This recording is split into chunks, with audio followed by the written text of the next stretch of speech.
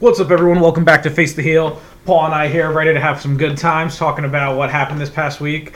Some interesting stuff, some not so interesting stuff. Let's start with the good stuff first. So honestly, people are hating on it. I enjoyed Raw Underground. I think that has potential. I know a lot of people are complaining that it's a ripoff of what other people did, but honestly, I kind of look at it as a better version of Heat and Velocity, which WWE started 15, 16 years ago, even though they got rid of it. Well, hi, Ralph. It's good to see you. I guess I could have introduced Paul, but we all know he's here. We're at the point, and we've been at this point for, I guess it's safe to say, probably a solid 15 years. But anytime WWE does something, especially within like the past 4 or 5 years, anytime they do something that's outside the box or they do something that's different, hell, anything they do normally is just criticized by a lot of people. And of course, Shane McMahon coming back, them recording a like underground style of wrestling in a back room with like dusty back room with dancers and there like a broken ring. Of course, it was going to get criticism. It was 20 minutes on one Monday. It's weird to me though, with the no-name guy trying to make him look cool, which is what I thought it was just going to be, like a bunch of no-name guys doing moves and trying to look cool. But then we got Eric Rowan. Eric and Ivar stepped up, but only Eric fought. He looked badass. Hanson and Rowe, right? Yes. That was, yeah. I still wish we'd call them by their War Raider names. That's what screws me up sometimes, is the changes from brand to brand and company to company. Yeah. Then we got Dolph Ziggler, which he actually got to kind of do some proper wrestling moves. Like, dude was a collegiate wrestler and very talented. So I think there's huge potential. I know a lot of people are bagging on it, but there are even some wrestlers who aren't being used right now, like Zia Lee on NXT. She was like, yo, put me on Raw Underground. Let me mess some people up. I think that when ratings are down, and ratings for wrestling kind of in its entirety has been plummeting for the past few years. Yeah. But especially when your Monday Night Raw, your SmackDown, where not too long ago Monday Night Raw was pulling on average like 4 million people. They're barely getting like 1.6 million now. I want to say it's like barely 1.2 or 3 now. They're reaching like record lows of viewership, so you really can't fault a company for trying something new. Even if it is similar to something someone else is doing, like whatever, let them try something new. Like, give us something. I guess it's still way too early, and everybody's going to speculate on this, and everybody's going to say it's crap before it can actually develop.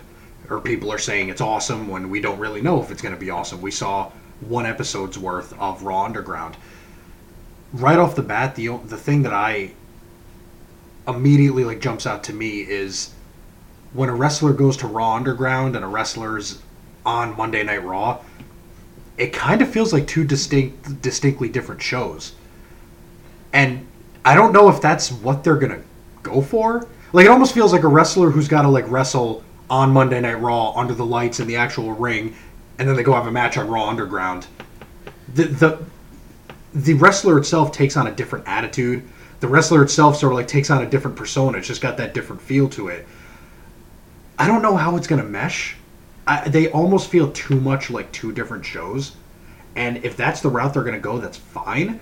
But I was not expecting Dolph Ziggler to be there. I was not expecting like named wrestlers, the Hurt Business to be there. I was not expecting actual like faces of Monday Night Raw to be in there. I thought it was going to be a way to maybe once in a blue moon a named wrestler comes out, but it was going to be a way to like take independent guys or guys who haven't been used or some of the NXT guys and showcase them in a more attitude-esque sort of badass way. It almost feels like two different shows, and I'm willing to see where it goes. I just don't know if I want that to be unless they straight up make the distinction, but again, this is me doing what I said that everyone's going to do. They're going to speculate. Well, I also think it's funny that you say, like no-name wrestlers, like that's what it's going to be about. I'm pretty sure the big giant black guy with the dreads was Dio, that we haven't seen ever since he got removed from broadcasting. Right. So like obviously they are going to use some developmental talent, but I think the big thing is like other than the Hurt Business, obviously showing their personality and their personas, like Viking Raiders showed up just to kind of fight, and same with Dolph Ziggler. Like Raw Underground almost feels like you don't need personalities. It's literally supposed to be like a cage fight. Like you just go in, you fight each other, like the ones you see in movies and stuff. I guess Raw Underground, I think, is very good for somebody like the War Raiders. I think this is a way to like have them taken seriously again and have them get back to the popularity when they were the War Raiders back in NXT. They are. As this is not a knock on Dolph Ziggler, but I just don't know if Dolph Ziggler belongs in a Raw Underground sort of atmosphere. Not saying I don't I'm not saying I don't like it, but there are certain guys I think that can go there, like Eric and Ivar, and the viewer says like that makes sense and I'm fine with that. But somebody like Dolph Ziggler, somebody like if like Ricochet went there, they don't mesh, I think, with what they want Raw Underground to be. But then again, we don't really know what Raw Underground is supposed to be at this point. Yeah, and I definitely understand what you're saying. I think certain things, like if you look at like Ricochet, he's all about the high flying and aeriatics and stuff like that. So it's like him being there with no ropes and no high flying offense. Yeah, Ricochet makes no sense. I feel like someone with maybe like Dolph having his wrestling background, like you can almost kind of get like almost an MMA UFC feel. Like there's going to be like more ground game than you see in actual wrestling matches. It looked a lot more like that. It was a lot more raw. It looked a lot more like a MMA match. It was a little more brutal, and of course it was all still choreographed and whatnot. But outside of all the like camera cuts every half a second, yeah, that they need to work on. The visuals of it and the aesthetics of it, and not the actual like aesthetics of the wrestling, didn't look bad. So, guys like Bobby Lashley and big guys who do have that MMA background and that wrestling background, who are just like big guys who don't use the ropes, like you said, can definitely benefit from something like that. But I mean, I don't mean to kind of just sound like a broken record, but like, are we going to introduce like a Raw Underground belt? Is Hurt Business just going to every now and then go to Raw Underground and then just say, okay, the belts there are no belts here. None of these matches matter. Let's just go back to Raw and just do our real business and actually get a belt. So that's kind of where there's a huge gap with what they're going to do and how legitimate are people going to take Raw Underground when there's nothing to fight for there. But again, it's one episode. Yeah, well, I think the next episode we'll really find out, because what I want after the Hurt Business showing up is them literally like running underground, like they're the sleazy bookers and just like the kind of scumbags that stay like behind scenes and in the shadows and they orchestrate the fights. Like MVP, I think perfectly fits that as like the Raw Underground promoter. Like Shane was all there about trying to be effectively a hype man. He's not like the person who I feel is going to run it. Whereas I think MVP, especially when you have like your bouncer of Bobby Lashley, like they could make that something. I thought they were going to announce it and it was going to be its own like hour like AEW. I thought Dark. that too. I thought that Raw was going to end at 10 and they were going to do Raw Underground from 10 to 11. And I'll be honest with you, I really, really liked that idea. I think I would have been fine with that. I was hoping they'd do that because that essentially means Raw goes down to being a 2-hour show, which is what they should have done. They should be doing. I think for the longest time, 3 hours was fine because they had the talent. Well, they still do. They still do, and they still did. They're just not using the talent. Well, they're either not using it, or the talent's not there because they're still home. Like, well, I'll point out because I just like thought of them. No, I mean I'm talking like last year. I'm talking about like 2018 when they've had the most talented roster, and they're just that was them just being idiots. Now they just don't really have access to that talent, which is why we're seeing the same 10 people every week. So I think they could definitely restructure it and either getting like an hour-long episode or even a half-hour episode like weekly on the network, or even like cut Raw to 10:30 and then for a half-hour do Raw Underground. Like I'd be down for that. I mean, I think this Monday we'll find out. Well, here's the way I'll kind of conclude my thoughts on this, because there's still so much to speculate and we don't know where it's going to go. It sounds cliche, but with this Raw Underground, if it's done right and they actually have a clear, concise plan, they very may have caught lightning in a bottle. Yeah. Or this very well could just turn into Eric Rowan's Spider in the Cage 2.0. Oh God! And they I don't. forgot about that. It could be they don't have a direction. They don't have a plan. It was just something to try to catch viewership, strike when the pan's hot, get that extra viewership with no actual clear direction. And that, I think, is one of the worst things they could do. But we don't know. And I think one of the phrases you just said is really something I wanted to touch as well was capture viewership. Mm-hmm. So going into Monday Night Raw, they were like, hey, Shane McMahon's back. Hey, there's a new faction debuting. Hey, and it's going back to when I talked about, I think like episode 2, about WWE being their own paparazzi. It's like, leave some surprise. Like, okay, sure, announce that Shane's going to be there. You'll be like, oh, there's obviously an announcement. But like, leave Retribution alone. Like, don't announce that. Just these dudes show up. Like, make it so, oh, I just missed Monday Night Raw and something big happened. Well, now I got to watch next week. Whereas I saw that article, oh, a new faction's debuting. By the end of the night, they didn't really debut. They kind of messed with some lights, knocked some things over, threw a Molotov on something, and it's not even really a debut to me. And especially, like, we didn't even get a name till after the show was over. So there's this new quote-unquote faction coming around. It was 5 or 6 people, completely dressed in all black with masks on, which we'll get into that part and afterwards. And I expected a proper faction. I actually thought Shane was, I told this to you, Mean Street Posse 2.0 was showing up to face Seth, and I think help put Seth over as a heel. Obviously, we didn't get that. We got Raw Underground, and we got a new faction of superstars. We don't know who they are. We can't see their faces. They're completely covered. And they didn't like show up and just like beat people up. They just kind of showed up and caused a like smidge of chaos. Like microphones were cutting in and out, lights were flickering. I saw the announcement of a faction, got excited, and I felt like I was just so disappointed. Whereas if I had no idea the faction was coming, I couldn't have been disappointed because I'd have been like, oh, well, what are they planning on doing? Raw and SmackDown wouldn't have to do things like that if they actually did these things with a clear-cut plan. Yep. A long-term plan. So instead of having to catch that lightning in the bottle viewership with like, hey, let's just do this, let's throw it at the wall, see if it sticks, and hopefully we get that extra 300,000 viewers or whatever, however many they want, to increase their viewership. Instead of trying to do these things to increase their viewership for that Monday, they should just do these things but have a long-term plan so that people get invested and you don't have to just do these things sort of as like a sideshow to get the viewership. Because if you have a long-term plan with these storylines and they're good enough, you could just do the storyline and people are going to want, wrestling fans are going to want to watch that naturally. So what they did, they wanted to obviously get extra viewership. You don't say a McMahon is coming onto the show unless you want to try to get extra eyes on the product. But they could do Raw Underground, this new faction, if they actually have a long-term plan that has good storytelling, that goes for months on end, and it's good and worth watching, well, then you've just got the viewership you want, but you've done it the natural way, and you've done it the right way. And you don't have to say, hey, Triple H is coming down next Monday out of the blue and announce it on social media just so you can have people watch.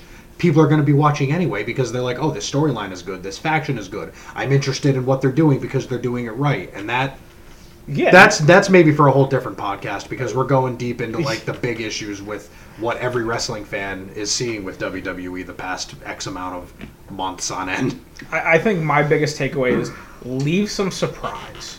Which, you know, I got the surprise with Shane not coming for something else and he gave us Raw Underground. But then the surprise of the faction, it was a big letdown for me. So I really would like that if they would stop. Like when they were like, oh, Edge is coming back on Monday. Or, oh, this is happening. Christian's going to be here on Monday. Dude, let me get that surprise. Let me hear Christian's music and be like, whoa, yo, Christian, what are you doing here? You know, I know we like to go chronologically here on the podcast, but I think we should jump to the end Just of Friday talk about night. all of it. Well, because we've talked enough about this. I think that's fair. I was actually considering that so myself. the surprise happened on SmackDown. Yeah, we got the surprise there. We all thought Retribution was only going to be on Monday, especially because NXT came. There was no Retribution, so it was like, oh, okay, Retribution's going to be a faction on Raw. But then, you know, we start watching SmackDown. You started getting, you know, mic issues again during the Kevin Owens show. Some flickerings here and there. So it's like very obvious Retribution's there.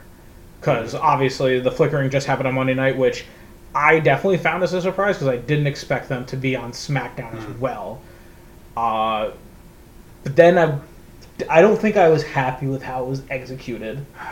I'm very on the fence. So at the end of the show, there's only a few minutes left. Retribution comes, I think, out of the crowd, or did they come from the ramp? It was on the crowd. Out of the crowd. So they just come through the barricades. They each have a weapon in hand, like a bat, a crowbar, whole bunch of stuff, and they just overtake the ring. And this is after everyone's left the ring. There's no wrestlers. They're not interrupting a match or anything. They chased everyone away. Yeah, well, they chased away Michael Cole. They chased Michael Cole and Corey Graves. Poor Corey Graves did trip on the corner and fell. I did feel bad for my guy. I love Corey Graves, but that's all they did was chase them away. They kind of get in, and they just start talking shit to the quote unquote audience with the NXT and the developmental stars in the crowd. And then they leave, go back around the barricade, and they just randomly attack 4 people. I think my big issue was they just punched and kicked them. We didn't get it really felt like if you and I grabbed 4 people, went in somewhere, and just started punching people. That's what it was. It's not like they brought them into the ring, was yo, let me do this standing shooting star press, let me do this moonsault. They didn't give us wrestling moves to show they're wrestlers. They didn't wow me in any way. They went out, they beat up some people, and it does look like there's what could be 2 females and then probably 3 or 4 males. I can't remember if it was 5 or 6 people. And that's all they did was they punched and kicked a couple people, threw one into the glass case, and then they got back in the ring, pulled out a bunch of spray cans, spray painted all over the place on the glass casing, separating the audience from the wrestlers. On the mat itself, they crossed a red line through the SmackDown apron, and then they just started vandalizing everything. And it felt like it was supposed to be Nexus debut 2.0, but when they showed up, they demolished John Cena and then tore apart the arena. They chased away the commentators, flipped over tables, took apart the ring. It was that all over again, except they just beat up some random people in the crowd. So I'm not sure how I feel about this yet. It was interesting. One of the things they spray painted was the WWE symbol with a cancel sign through it. So I think something we did talk about, because we did watch SmackDown together, was where were the superstars? You think the people like Matt Riddle and AJ and all Kevin Owens and stuff, and these people are just gonna let them come in? When Nexus showed up, people like John Cena and Edge, who hated each other, came together to fight these people, which I think they made the mistake of burying Nexus before they could get going. So I'm hoping they don't do that again here. But I think my big issue was, I don't know if it's insensitivity or someone thought it was an actual smart idea of them dressing like protesters and, like we said, people from Antifa in complete black maskings. Instead, why don't you give them a mask like The Purge or Hollywood Undead or Slipknot? Make them look different. I just felt it was very awkward. They went an angle with what's going on in the country today with the political and civil unrest and protests that are around the country. It's very clear that WWE took what's happening within the country today, taking a political movement that's happening, and they wanted to turn it into a storyline. I think if that's what they're going for, they did a pretty good job actually getting that portrayed across at the end of SmackDown. I think they actually did a pretty good job at that. Whether or not it's tasteful or it's the time or place to do a storyline like that is all subjective. I don't really have an opinion on it. It's wrestling, and I can see something like that and just take it at face value for it being wrestling and being a wrestling storyline. If they see, there's also a thing with people want to go back to the Attitude Era, or they want an edgier storyline, and this very well could be kind of a dark storyline, and people are upset about it. So it's kind of damned if you do, damned if you don't. I, again, don't have an opinion on it. Again, with what's going on politically, I don't know if this is a storyline I would do, but WWE's never really shied away from doing that wow factor or that shock factor kind of thing. Well, obviously not. Vince said the N-word on TV once. Yeah. So in front of Crime Time. You're right. So why am I shocked that they've done something political here? But if they have a storyline involved, then I think it could do well.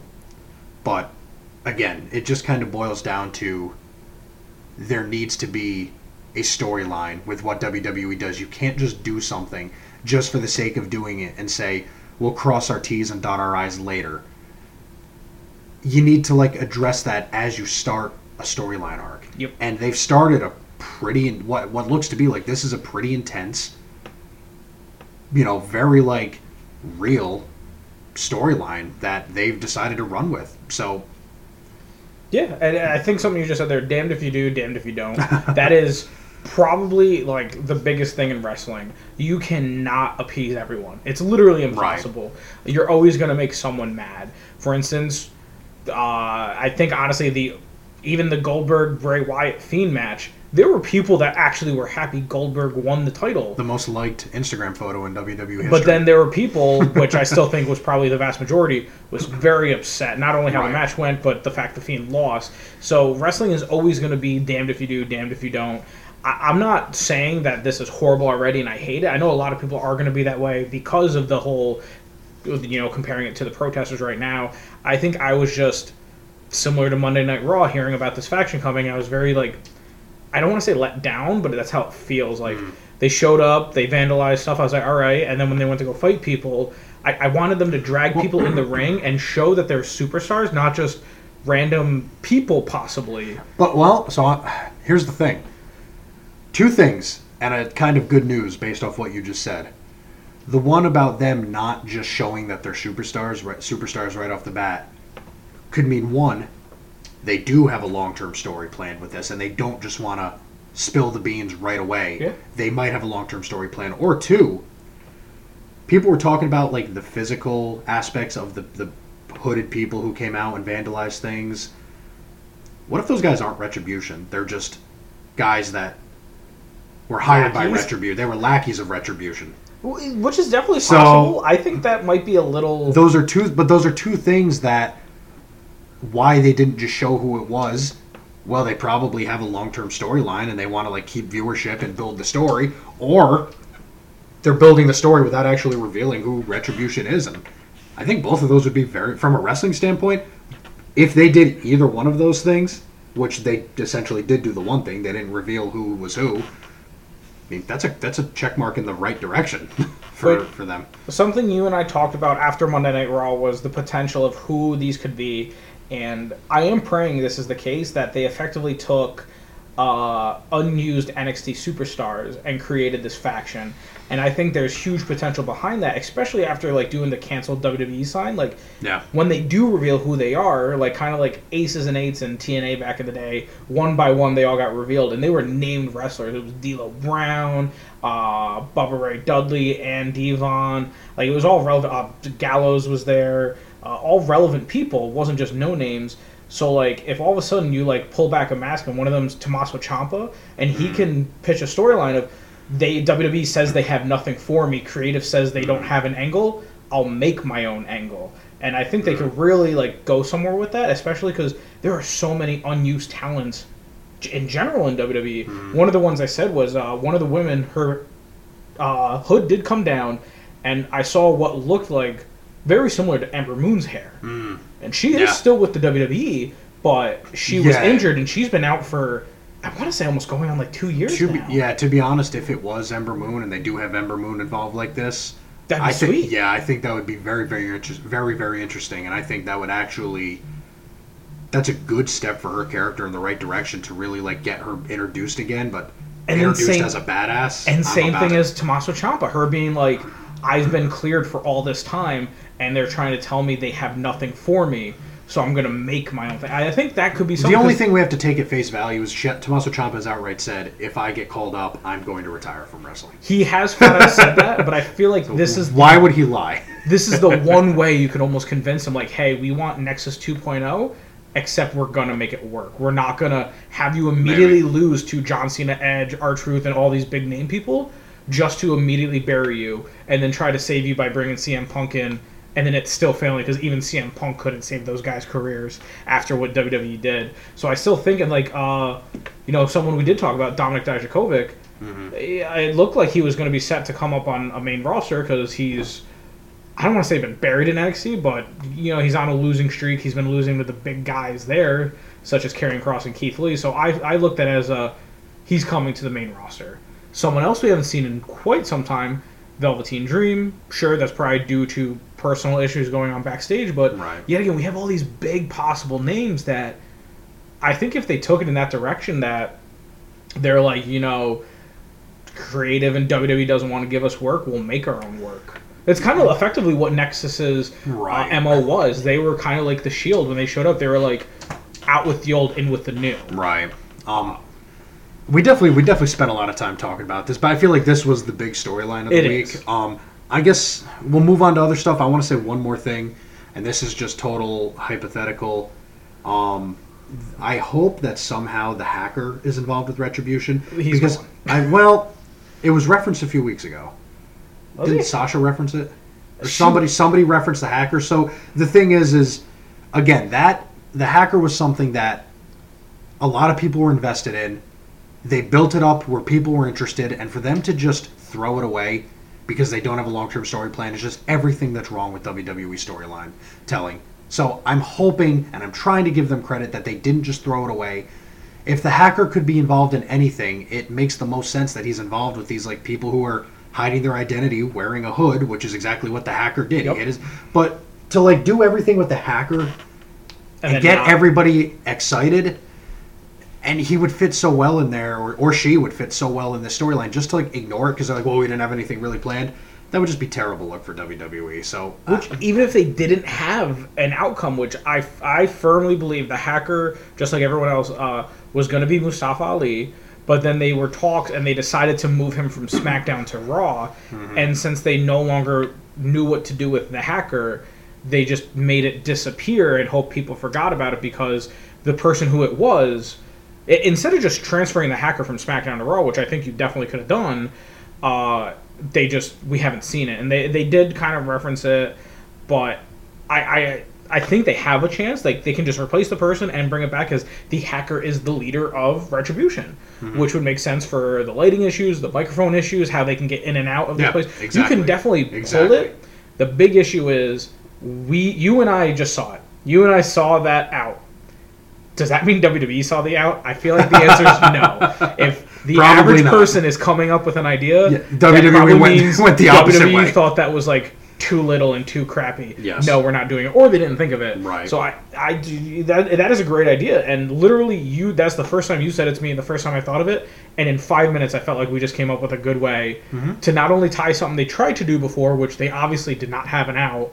They didn't know how it was going to end because, well, it just ended abruptly. Right. We tie it into a new storyline and make one storyline going good. So yeah. I'm hoping they, being the smart people they are, can see that.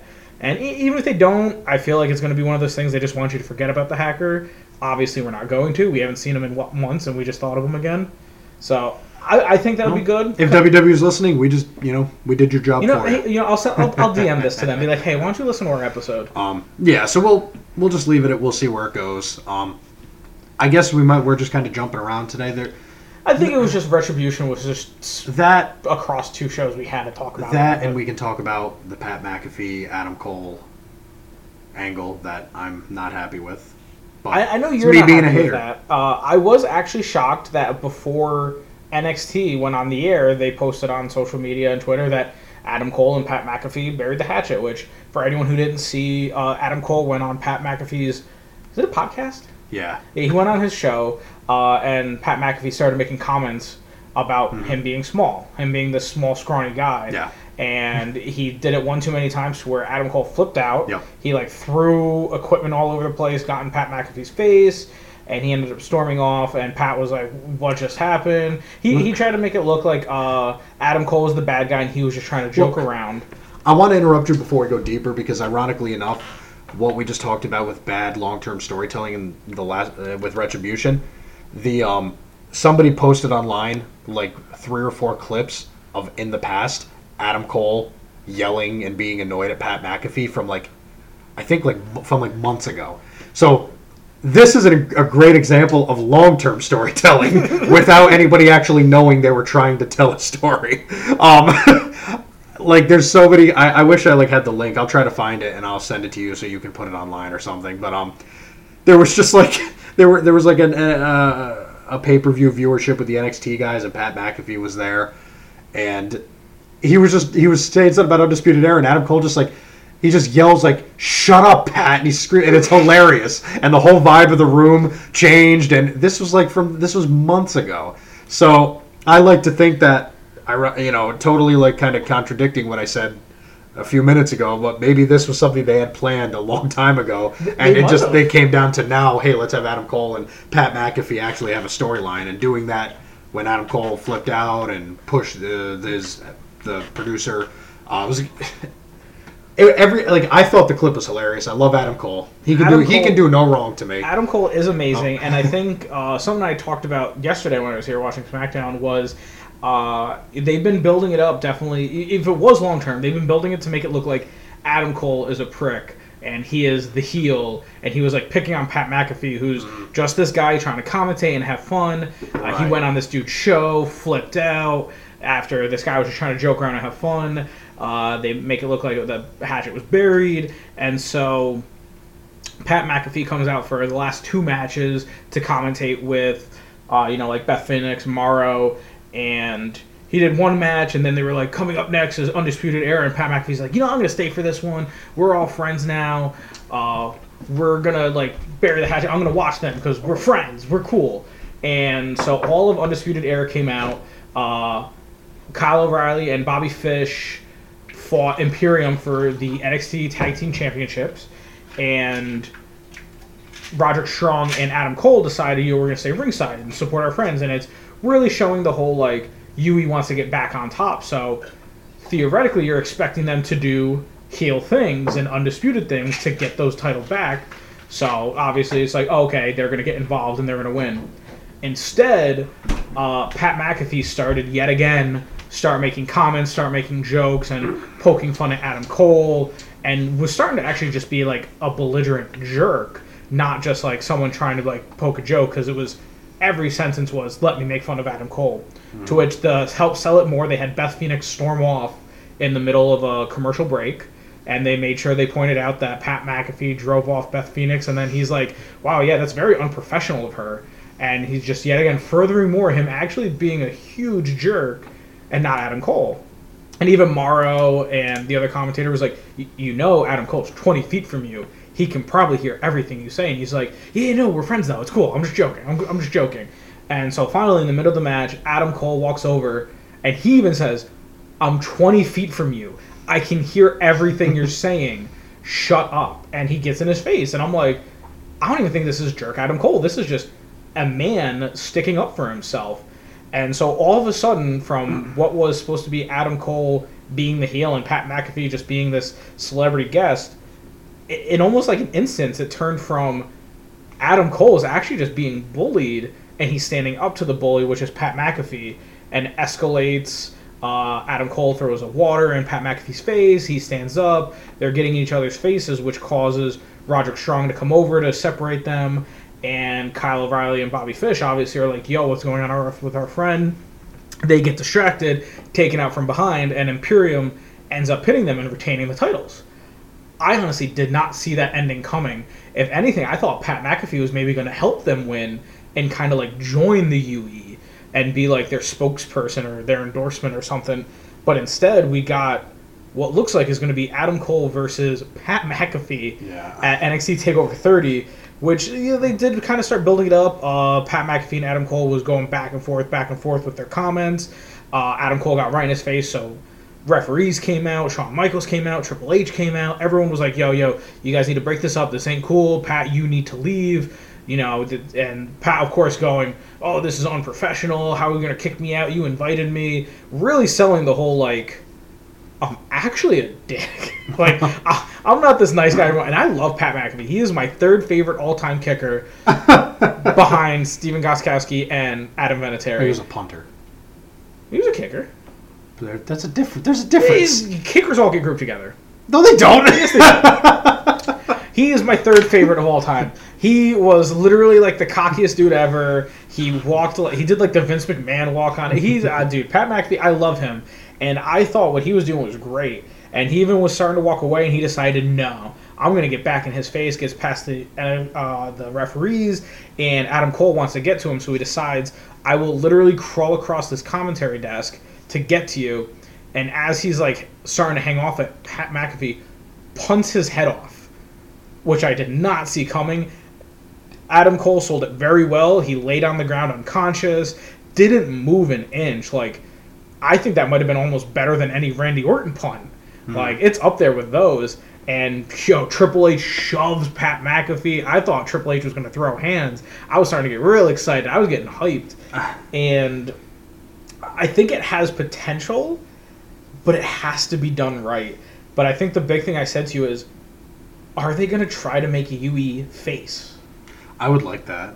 I think no matter what they are, similar to Miz, Randy Orton, Chris Jericho, I love them no matter what. Mm-hmm. I just, they've been building this up to Kyle O'Reilly giving these like really kind of heartfelt promos of saying like, yo, we need to get back to our glory days, to all of a sudden they're being bullied by someone else. They're not doing the bullying. Mm-hmm. So I think, one, it's 4v1, so obviously Pat McAfee has to get friends. Right. Whether he's bringing outside help or he's going to make friends in NXT. There's so much that I kind of want to unpack here. Like, I'll ask you this question. Is Adam Cole the top guy in NXT? Yes. The answer is yes. He is your top guy. I love Karrion Kross. I think, like, obviously like, Keith Lee holds the belt, but, like... He's number 3 to me. Adam Cole is probably, like, the top guy, I would say, in NXT. And to have him, like, there's nothing better you could do for your top guy than to fight Pat McAfee, who's just a freaking goofball. I don't know where they're going to go with this match. Of course, as just a wrestling fan and a huge Adam Cole fan, and of course it's TakeOver, so I'm going to watch. But, like, I don't see how you develop this match into anything other than, like, a complete squash match where Adam Cole just obliterates Pat McAfee. Or, like, are they legitimately trying to make Pat McAfee into a wrestler? And I don't know how interested I am in watching Pat McAfee, the WWE superstar. Like, I just don't. When Ron Gronkowski was announced that he signed with WWE, and is he going to wrestle? Like, I didn't care. Which it could be similar to Ronda. Like, they could have been possibly training and working with Pat McAfee over the past 6, 9, 12 months, making him into a wrestler, which is a possibility. But I think with Yui involved and the fact that it's NXT and not Raw or SmackDown, they've been very good at creating a storyline and carrying it out. There are very few NXT storylines where I was like, well, that didn't wrap up what happened, or that just sucked. Right, which is why I, as somebody who's kind of being a critic with this, because I think it might just be, it feels like it could be a Raw storyline, but you got to have faith with what you just said. You have to have faith in NXT and their storytelling and how they work their matches. So, which is why I'm not completely like jump ship on this. I'm definitely going to watch, and like I said, I have faith that NXT can do what NXT does and have a good match, have a good storyline, and keep people invested in, in what's going on. Which is why I think everyone is going to have mixed feelings on this, because we're all cynical to the storylines now, because Raw and SmackDown, I think NXT 9 out of 10 times, boom, they hit it out of the park, they did it great. Raw and SmackDown, it almost feels like it's the exact opposite. Like, 1 out of 10 storylines work, and the other 9 were like, what did I just watch? Or, like, it just ended and there was no proper ending. It's like, if someone gets a 12-episode season and they get canceled on TV after episode 6, you're like, well, I don't even know how this is supposed to end. So, with it being NXT, and especially with it being Triple H and Adam Cole, who obviously Triple H wants to keep Adam Cole when the storyline's over, I'd imagine they would have had to go to them and be like, here's the entire plan, the entire storyline, not, hey, we're going to do this, see how people react, and go from there, which is what I feel like is the normal WWE way. NXT is very different, and I'd imagine Hunter had to have, like, almost the whole plan, like, completely out, to where I think we're going to see this develop and turn into something. And I think it's going to be like Pat McAfee gets built up as this really huge jerk, and Adam Cole squashes him in 4 minutes, and everyone cheers and is excited, and all of a sudden he's a face. Or UE turns on Adam Cole, Pat McAfee joins UE. I forgot I said that and to this you. is or they do that, and that's their way of saying, okay, Adam Cole, you can go to AEW. Yeah, well, Because his contract's up a week after SummerSlam. it could be. They could literally. We'll see. It I could hope literally not. be like, I hope hey, not. we had you kind of form your own Bullet Club. Now we're going to use the exact exit you used in Right. Bullet Club. Have them turn. I know I said that to you, and I already forgot about it because I really don't want it to happen. Just the I timing. think that would ruin UE. It could, yeah, who knows? Like, the timing with what they're doing, the storyline they put Adam Cole in, UE getting bullied in a lot of their storylines now with as of late. I mean, all signs are pointing to, like, does Adam Cole... It all comes down to what they do with UE and what they do with Pat McAfee, I guess, really kind of rests on, does Adam Cole want to stay with WWE? And if he doesn't, then you're going to drastically change your storyline in favor of getting the rest of UE over and Pat McAfee over, if Pat McAfee is now a WWE superstar. Which he might not even be. He could just be... like back in the day, I know I referenced this to you, was John Cena versus Kevin Federline. You know, obviously Kevin Federline's not a wrestler. He could never go toe-to-toe with any of the wrestlers. So Eminem had to get involved with Johnny Nitro, now John Morrison, and Mercury, and they helped him. And even though John Cena ended up on top, you know, that could be what happens here, is that the other three turn on Adam Cole, blaming him for their, shortcomings. And it would make sense because now they don't need someone to go for that NXT title. You just have Pat McAfee run UE, and then the other three get titles. So I don't want that to happen. I love Adam Cole. But yeah, I think those are the two endings they have. They're like, either you're going to be over on face and you're going to be still the top guy, or Adam Cole, you're leaving, well, we have to kick you out of UE and keep them around. So I think he has both endings chosen, and it's literally going to come down to, does Adam Cole stay? Yeah. Which I want him to. We all do. Yeah. So obviously we spent a lot of time on, I think, the three biggest things of the week. Everything else was, yet again, like I said last week, kind of stepping stones to get things ready. I did call something right. I told you Dakota Kai was going to go for the title. Yeah, what are they doing with Rhea Ripley? Ruining her? She's taking L's that she shouldn't be taking. And I don't want to spend a lot of time with this because she's not completely ruined yet. If, again, you trust the NXT cycle and you have faith in the NXT storylines, I think she's long-term payoff. They don't want her to immediately lose to Io Shirai, and they also don't want Io Shirai to lose only after a couple months. This is going back to what we talked about last week. Do you want someone with a bunch of title reigns or someone with meaningful title reigns? Right. The problem, and the thing is that the clear top women in NXT are Io Shirai and Rhea Ripley, and it's a shame that they both can't have a belt. And that's the problem: is how do you get two women to both be the champion? And the answer is you can't. There's no good way to do that. So you make a good point. It's long-term payoff because you got to let Io Shirai be champion, because Io Shirai is a fantastic wrestler. She's very popular, super over, incredible face of the company. Yep. But in the same time, when her reign is done, then you just have Rhea Ripley take over.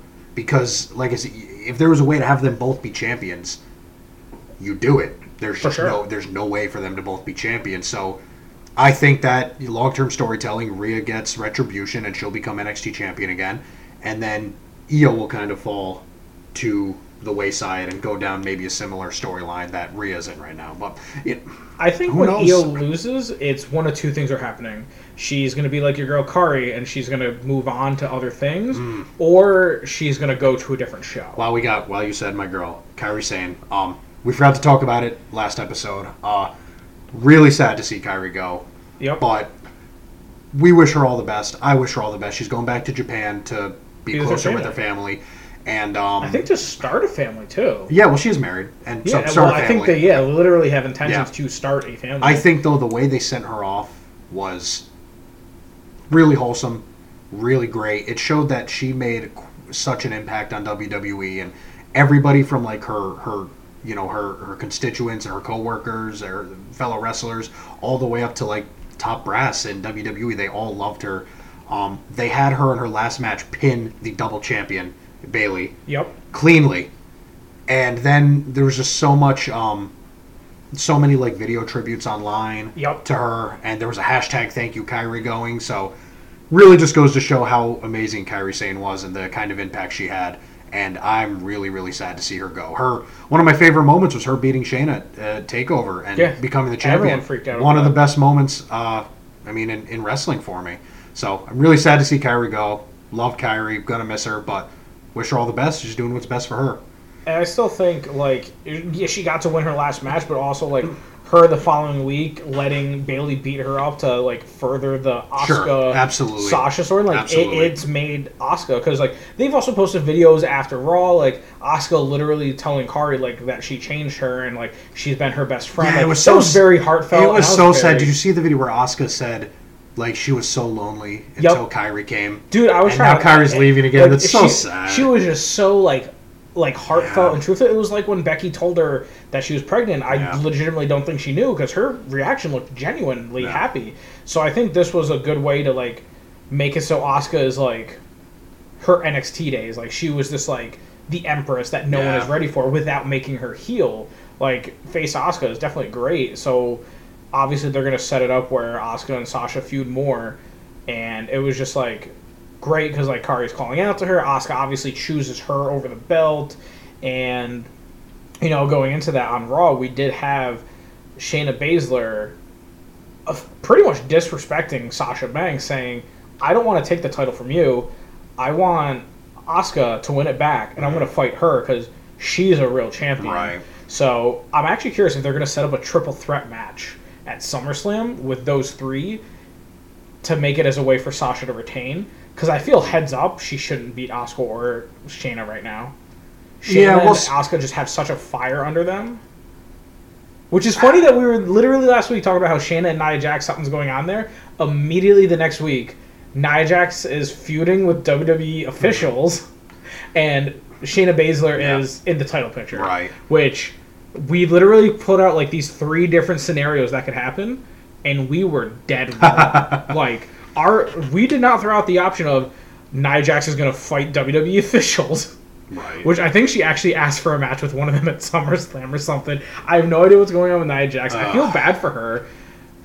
But then I also, like, almost don't at the same time, because, like, a lot of people say, oh, no, she doesn't actually injure people. That's storyline. No, you should go watch what Kairi Sane's head did multiple times because of her. You should go look at Becky Lynch's nose because of what she did to her, which I did watch a video, and a lot of people were like, that was actually the best thing that ever happened for Becky Lynch's career. 100%. Because she was designed to, I'm pretty sure, lose against Ronda at Survivor Series. Yep. So that match gets canceled. Everyone hates Nia, and that put Becky Lynch so over that she ended up becoming the WWE Raw and SmackDown champion simultaneously. Yeah, she became the man. So, sure, she, like, that worked out for her, but it doesn't work out for everyone. Like, I felt so bad when Kairi hit her head on the steel steps. Like, Nia... Like, I don't know if it's just, like, she's working with such small people to her size or what it is, but... I don't know. I don't know what's going on with her. I want to try to say I'm a fan, but she does things that I'm like, I like, but then she does so many things that I dislike. Right. That I'm okay with her not wrestling people and doing whatever she's doing, because now we're going to get Shayna, Asuka, and Sasha in this 3-way feud, and that has potential for gold. Well, we might be getting that. We might, but it's obviously something's going to happen, like, whether one of them is going to face Sasha or not. Like, we might get Shayna versus Asuka Monday night to determine the number 1 contender, which that match will be great. And then whoever faces Sasha at SummerSlam will be a great match. Or, honestly, what I think will happen is that number 1 contender match will happen, Sasha and Bayley get involved, and I firmly believe we're going to get a triple threat match. Because that's how you get Sasha to win without, like, one-on-one beating them. Because Asuka and Shayna beat each other to a pulp, and Sasha just comes in and steals the, like, win. And I think, unless they finally split up Sasha and Bayley, which I don't think they're doing. Yeah. They are so over right now, and they're, like, probably the best heels we've had in, like, 10 years that I don't think that's happening. Yeah. I think the last thing I wanted to talk about this week, it seems like this is a long episode. There's a lot to talk about. Well, I think the interesting thing was the fact that we just had 2 things, like, with Retribution and Underground, and there was just so many things. Yeah, you're definitely right, but storyline-wise, with something to, like, that is developing is Dominic Mysterio getting his first match ever. Told you also called that last week. Yeah, against Seth Rollins at SummerSlam. I'm very shocked it's a one-on-one. I thought for sure Aleister Black was going to be involved, but we said last week it looks like he might be getting a character reimage. But then something we got this past week, which got me so hyped and then so let down, was Seth went over to, who was it, Todd Phillips? I believe, Yes. yeah, Todd, said, hey, you're the voice of WWE, and you're laughing at me, and you're, like, making a mockery of me, so I'm going to make an example out of you. And he's like, Murphy, get him. Samoa Joe stands up, and he's like, nah, dude. If you want him, you have to go through me. Stands up for Todd, and then literally says, like, you want to take him for laughing at you? I was laughing harder and louder than anyone else in the world. And then points in Seth's face. He's like, I will slap you in the jaw, and then I will beat you, Murphy. And I thought we were going to get Samoa Joe. Like, this, Samoa Joe is so good. I've been a so fan of him great. for almost 20 years now. Like, I think I first saw, like, a TNA episode, maybe, like, mid-2000s with Samoa Joe, and I was like, dude, this dude's, like, the coolest thing ever. He's, like, the biggest badass Samoan I've ever seen. Yeah. And I thought we were finally going to get a fight, and as he's about to get in the ring, Dominic shows up, takes out Seth and Murphy with a kendo stick, beats them, and actually kind of wins, like, a 2v1 fight. And that's how we get our Dominic versus Seth match. I really thought we were going to get a tag team where someone carried Dominic, but, you know, after watching him jump off the top rope and do stuff, he might be ready. Yeah, He might surprise us. This match, I'm so, like, 50-50 on it. I'm so lukewarm about it. Maybe this is, I don't know how to phrase it, but, like, there's so many moments and so many things that are happening that I just feel like need a crowd and need fans.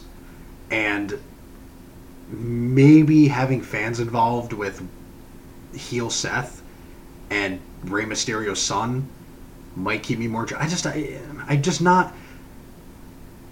Maybe just Seth has just grown so stale for me over the past Maybe. year. I just think Seth is. I think he got stale as a face. He got stale as the Universal Champion. I think he's now stale already as heel. And Dominic is just, young kid, no matches. I assume he's ready to I assume he's good in the ring, because you wouldn't just have him have a SummerSlam match, his first ever WWE match at SummerSlam against Seth Rollins. 15 years after Eddie and Ray. Right. So, but you have, I can't imagine this match is going to be like 4 minutes. Like, I'd imagine that, it's Seth Rollins at one of the 4 major pay-per-views. Like, he's planning to go 15 minutes. Yeah, right? I think they're going to give him a lengthy match. So, like, you can't obviously have Dominic squash Seth. That would, I think, ruin Seth. No, and you can't... And you can't squash Dominic because, well, you obviously want him to be a superstar. And I think this is almost going No, I don't. You can't squash Dominic, because what's the point of having Seth and Dominic at SummerSlam? Yep. That's why we have to get, at minimum, a 15, 20-minute match with them. And I think we're probably going to get a stipulation on Monday of what it's going to be. Right. But I think this is almost tying into what I said with, like, Retribution, how I was like, I wish they showed moves and, like, showed they were wrestlers. Right. Whereas I feel like this is a good example. Like, you're not invested in Dominic because we haven't seen much. Like, we've seen him get beaten up. We've seen him get or beaten roll up, around. Dip, dive, duck, dodge, Exactly. hit people with kendo sticks and take one shot off the rope. This is the first time we finally saw him do stuff. Exactly. So I think this is like a good example of, like, you were like, oh no, I'm happy they didn't do this with Retribution, but I feel like there's also you can take things too long. Like, it took Dominic, True. 2 months to finally do something? Well, that's not on Dominic. It's obviously on creative, Sure. which is why I'm saying, like, I wish Retribution did this one thing, but I also, like, after talking to you, like, I could be like, all right, if they, like, draw it out and, like, show us one by one, like, they are people, I'm okay with that, but there is also taking it too long. Like, the first time we got a glimpse of Dominic was Ray and Brock Lesnar. Everyone thought Ray was going to win the title because Dominic got involved and showed he was a wrestler, but then instead they both got squashed. Right. And fast forward, now he's involved with Seth, and now I'm just like, yo, is he going to be a superstar or not? Because, like, you need to make your decision, because either this kid's irrelevant and you should just let him, like, go live his life, or, like, make him a superstar already. We've seen nothing technical from Dominic. Exactly. And that's a huge part of wrestling, and that's a huge part of developing a match, and it's a huge part of the aesthetics of a match progressing. And we've seen nothing technical from Dominic. We know Seth can do it. Yeah, we obviously know Seth and Murphy can do it. And I mean, physically, Dominic, like, compared to Seth, like... He's taller, but he's not big. Taller, but he's very lanky. Yes. So I don't know how that's, maybe I'm looking too far into something that isn't really going to matter in a wrestling match, but when you have to, do the holds and you have to do the technical part of wrestling and the grappling side of wrestling, we don't know what to expect from Dominic there. And I have to imagine we're going to see that on full display at SummerSlam 2020. Yeah. I think, this was a good example of, drawing things out too long and also not doing things. I think if over the last couple weeks we've seen Dominic do stuff, not just, come out like he's going to do something and then just get beat up. And, effectively just kind of, all that came out of it was Aleister Black getting hurt. And theoretically getting a re-image, hopefully back to his old NXT self. But, we didn't get anything out of it. This was the first week we did, which is why I think people are, stale and over it, and they're like, this is dumb. Because I feel like they dragged it too long and they didn't let it build properly. It's like they flatlined and now they're trying to bring the pulse back into it. So I've always been giving it potential because it could be I've loved Ray for my entire life and it's his son, so obviously it's got to be in his blood. He's got to be good at it, and he even sounds like him, which I think is very creepy to me. They both have a very higher tone pitched voice, and I'm just I can't tell if it's Ray or Dominic talking when I'm not looking at the TV, and it's very creepy to me. But, Dominic could be great, and I feel WWE wouldn't be doing this if he didn't show potential in the ring. So I'm hoping maybe this Monday or the following one we get Dominic versus Murphy. It ends with those two mugging Dominic, because I don't think you can have Dominic get a win over Murphy. That's very aggressive. But he can at least show what he can do in the ring and show that he's ready. And I think that would get people interested in SummerSlam. If you just keep it being promo, oh, I jumped you from behind, oh, I jumped you from behind, people are not going to be interested in the match. They're just going to be why do I care? Whatever, just end the feud and go do something else. Whereas I think if you put him in a match, show us what he can do, get people excited. Sure. Like I said, I think a great thing would be you put him against Murphy. It looks like Dominic's going to win, so Seth gets involved. They beat him. That's how you get Samoa Joe involved, and you get Buddy Murphy versus Samoa Joe at SummerSlam. Those are two people that should not be left off SummerSlam. But I know something we did talk about with Samoa Joe. He might be retired and just commentary. He might still be injured. I'm praying it's just they haven't decided what to do with him, and he still wants to wrestle, because he will always be one of my all-time favorites. Mm-hmm. I think Samoa Joe is the man. Murphy, I love. I've loved him since he was 205 champion. And I thought bringing him up was great. So those two should be on SummerSlam, even if it's the pre-show. I'm okay with that. Right. Give me don't tell Samoa Joe 2 hours beforehand like Kevin Owens. Let them actually know so he remembers to bring his ring attire. So I'm hoping they do this correctly over the next 2-3 weeks. Something like that. 3 weeks till SummerSlam, I think. Yeah. So it still has time to build. I think within the week before or the second week before SummerSlam, Dominic should have a match. I called a couple things last week, like Dakota Kai going for the title, so who knows, maybe I'll call this one too. Maybe. Yeah, that's all I got this week. Yeah, everything else was just little building factors. It looks like we are going to get our Karrion versus Keith, even though it's not sanctioned by William Regal yet, so I am excited for more promos between those two. Right. That is what it's building to. It's building to William Regal has to give the match, and I think it's going to be not a normal match. I think it's going to be a steel cage or a no holds barred. I think we might get a brutal match. I hope so, but I don't think it's going to be normal. We'll see next week, because it's speculation now. I think this is the week Regal announces, fine, you two get each other, right? But on my terms, probably, because that's usually what we get with Regal, which is why you should have GMs. Raw and SmackDown, absolutely. So I'm excited for NXT. There's a couple things on Raw and SmackDown I think have potential. I think the big thing that we spent half the episode talking about was Raw Underground and Retribution. Yep. If those go the right way, I think they can start building their viewership again. But a lot of people criticize saying, oh, this is going to last 3 weeks like everything else WWE. I'm praying they don't see the ratings don't go up, so they just can't it, which is what I think they do.